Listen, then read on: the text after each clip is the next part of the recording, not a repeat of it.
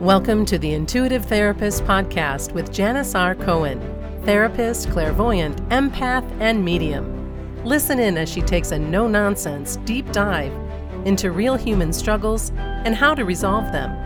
Janis will share channeled information from her spirit guide team, as well as the angels and archangels, to help you master your emotional, physical, financial, and spiritual destiny. And now, Janis R. Cohen.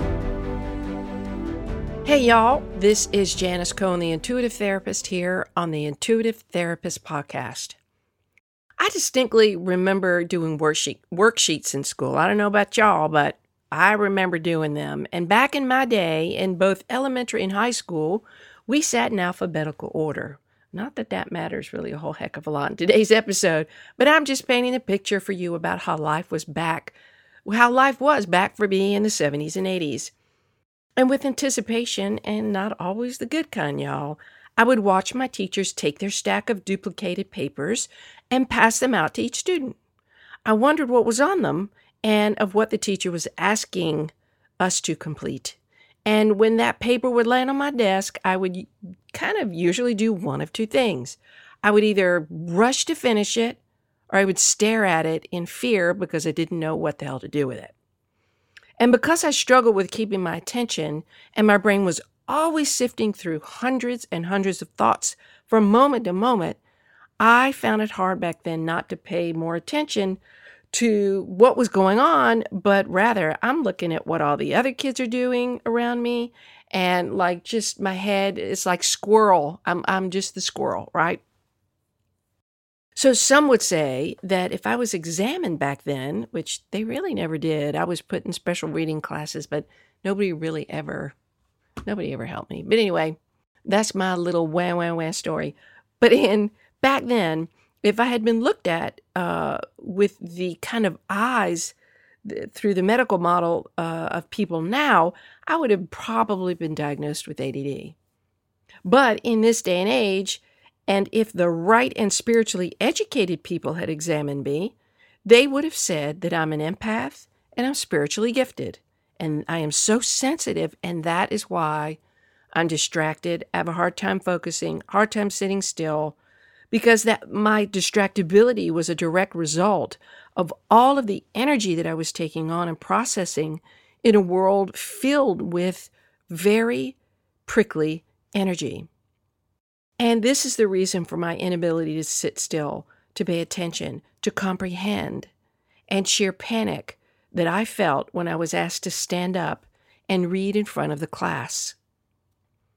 How my life would have been different if I had only had some spiritually educated people to lead me.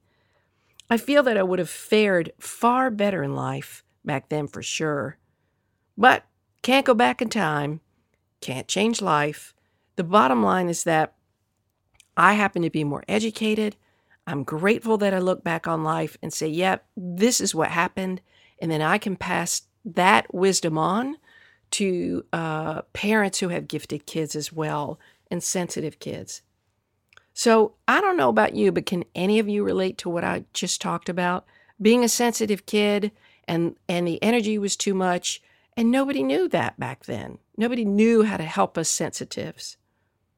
Okay, so anyway, let's go back to the sheets here. These fill-in-the-blank sheets, these sheets were designed for two reasons, right? If y'all remember, to practice our new learned skill from the lesson that the teacher just taught, and then to evaluate our understanding of what the teacher just taught. The comprehension piece.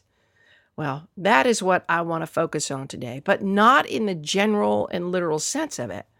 Okay, but comprehension in terms of, do you really understand this in your core, what this is about? I'm going to talk to you about what this is in 1 second. One of the most amazing things that I get the privilege of doing is channeling spirit. And I call them they.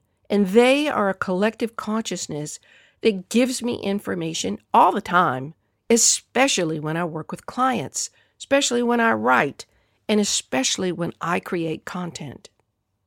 And I feel so lucky to have this powerful team in my life. They guide me, they show me, they teach me, and they help me. And as a clairvoyant, They show me things, like I literally see things. In other words, you've heard of the third eye. Well, I literally see flashes of information. I see images, words, people, places. I see people's energies. I see people's emotions.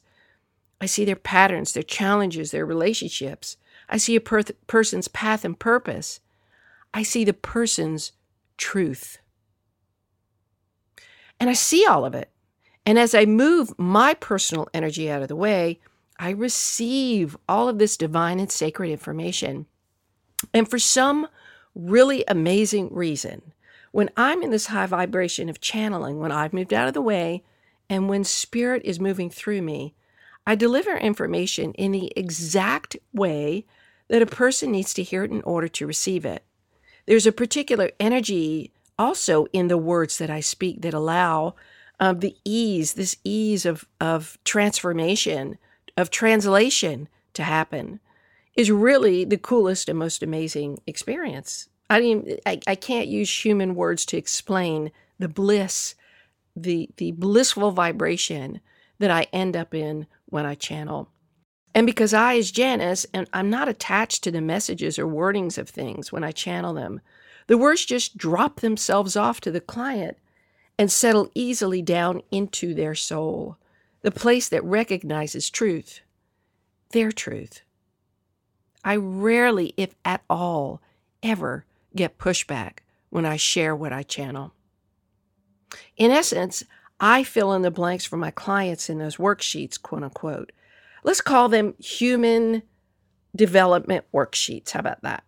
And it's not like I'm doing the work for them. I'm really not. I'm giving them tools. I'm assisting them in their own work of filling in the rest of the blanks after our time together, when things sink in, and then they kind of coagulate all the information and put it together. And it's a beautiful conjunction of experiences. And if you were to identify who you are and what you do because of who you are, how would you fill in the blanks? What would you say? Okay, so here's what I want you to do. I want you to write this sentence down. Okay? I am blank. And as a blank, I blank. Okay? You could write that down. You could write I am blank and blankers blank. Okay? So here we go. I'm going to share what this is. You could fill this out in droves, like in multiple times around multiple things, or you can simply use it once. And it doesn't mean that you aren't multifaceted. You are. We all are. But when you examine the truth of who you are and the goals and desires you have in your heart, what do you ultimately come up with? How do you fill in those blanks? Here's an example for me. Actually, there's several. Okay. 1, I'm a therapist, and therapists help people solve problems. Or I'm a psychic, and psychics channel information.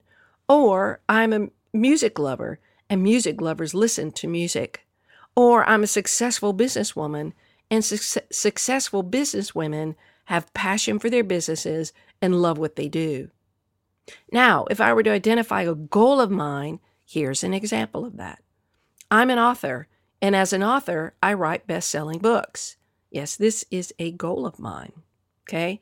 So now I want you to identify the goals and desires that you have in your heart and fill in the blanks. In essence, you are ultimately creating statements of certainty that you're offering to the universe and, of course, reinforcing within yourself. You know your description is relative and consistent with your true desires because of the way the statement lands, because of how it feels to you. If you can't say the statement with conviction, then it isn't the true and best statement. So take your time and revise it to fit what is true for you. You see, if we can't come up with clear goals and our clear desires, then all we're doing is saying some shit we really don't mean or believe in. And if there is the intention to accomplish a goal and achieve desires, then what we say about them must resonate at a soul level, at the level of truth. And if you're an aspiring anything, then you must determine the truth of that aspiration. You must get to the heart of the desire, to the point that you believe what you say about yourself is the truth. A friend of mine wrote this simple phrase, "I'm a runner and runners run." It was a statement of who she is and of what she does to confirm who she is. It is a natural reinforcement of her goal to not only become a runner, but to stay a runner. I am a blank and blankers blank. Now it's your time to fill in the blanks. Go see what you come up with and what your desires are, and then repeat the statement over and over and over again so that you begin to align with the vibration of that thought. I urge you to impose only positive words in this exercise because we're focusing on growth and expansion and connecting with our true desires. And just a reminder, folks, here's a statement for you to remember. You are a perfect soul, and as a perfect soul, the desires that you have in your heart are already yours. I wish you a blessed day, a wonderful week, and as always, live intuitively. Thanks for listening to The Intuitive Therapist. If you like what you heard, the best compliment you can give us is to share this podcast with a friend, and be sure to give us some stars and a favorable review at Apple Podcasts or wherever you listen in.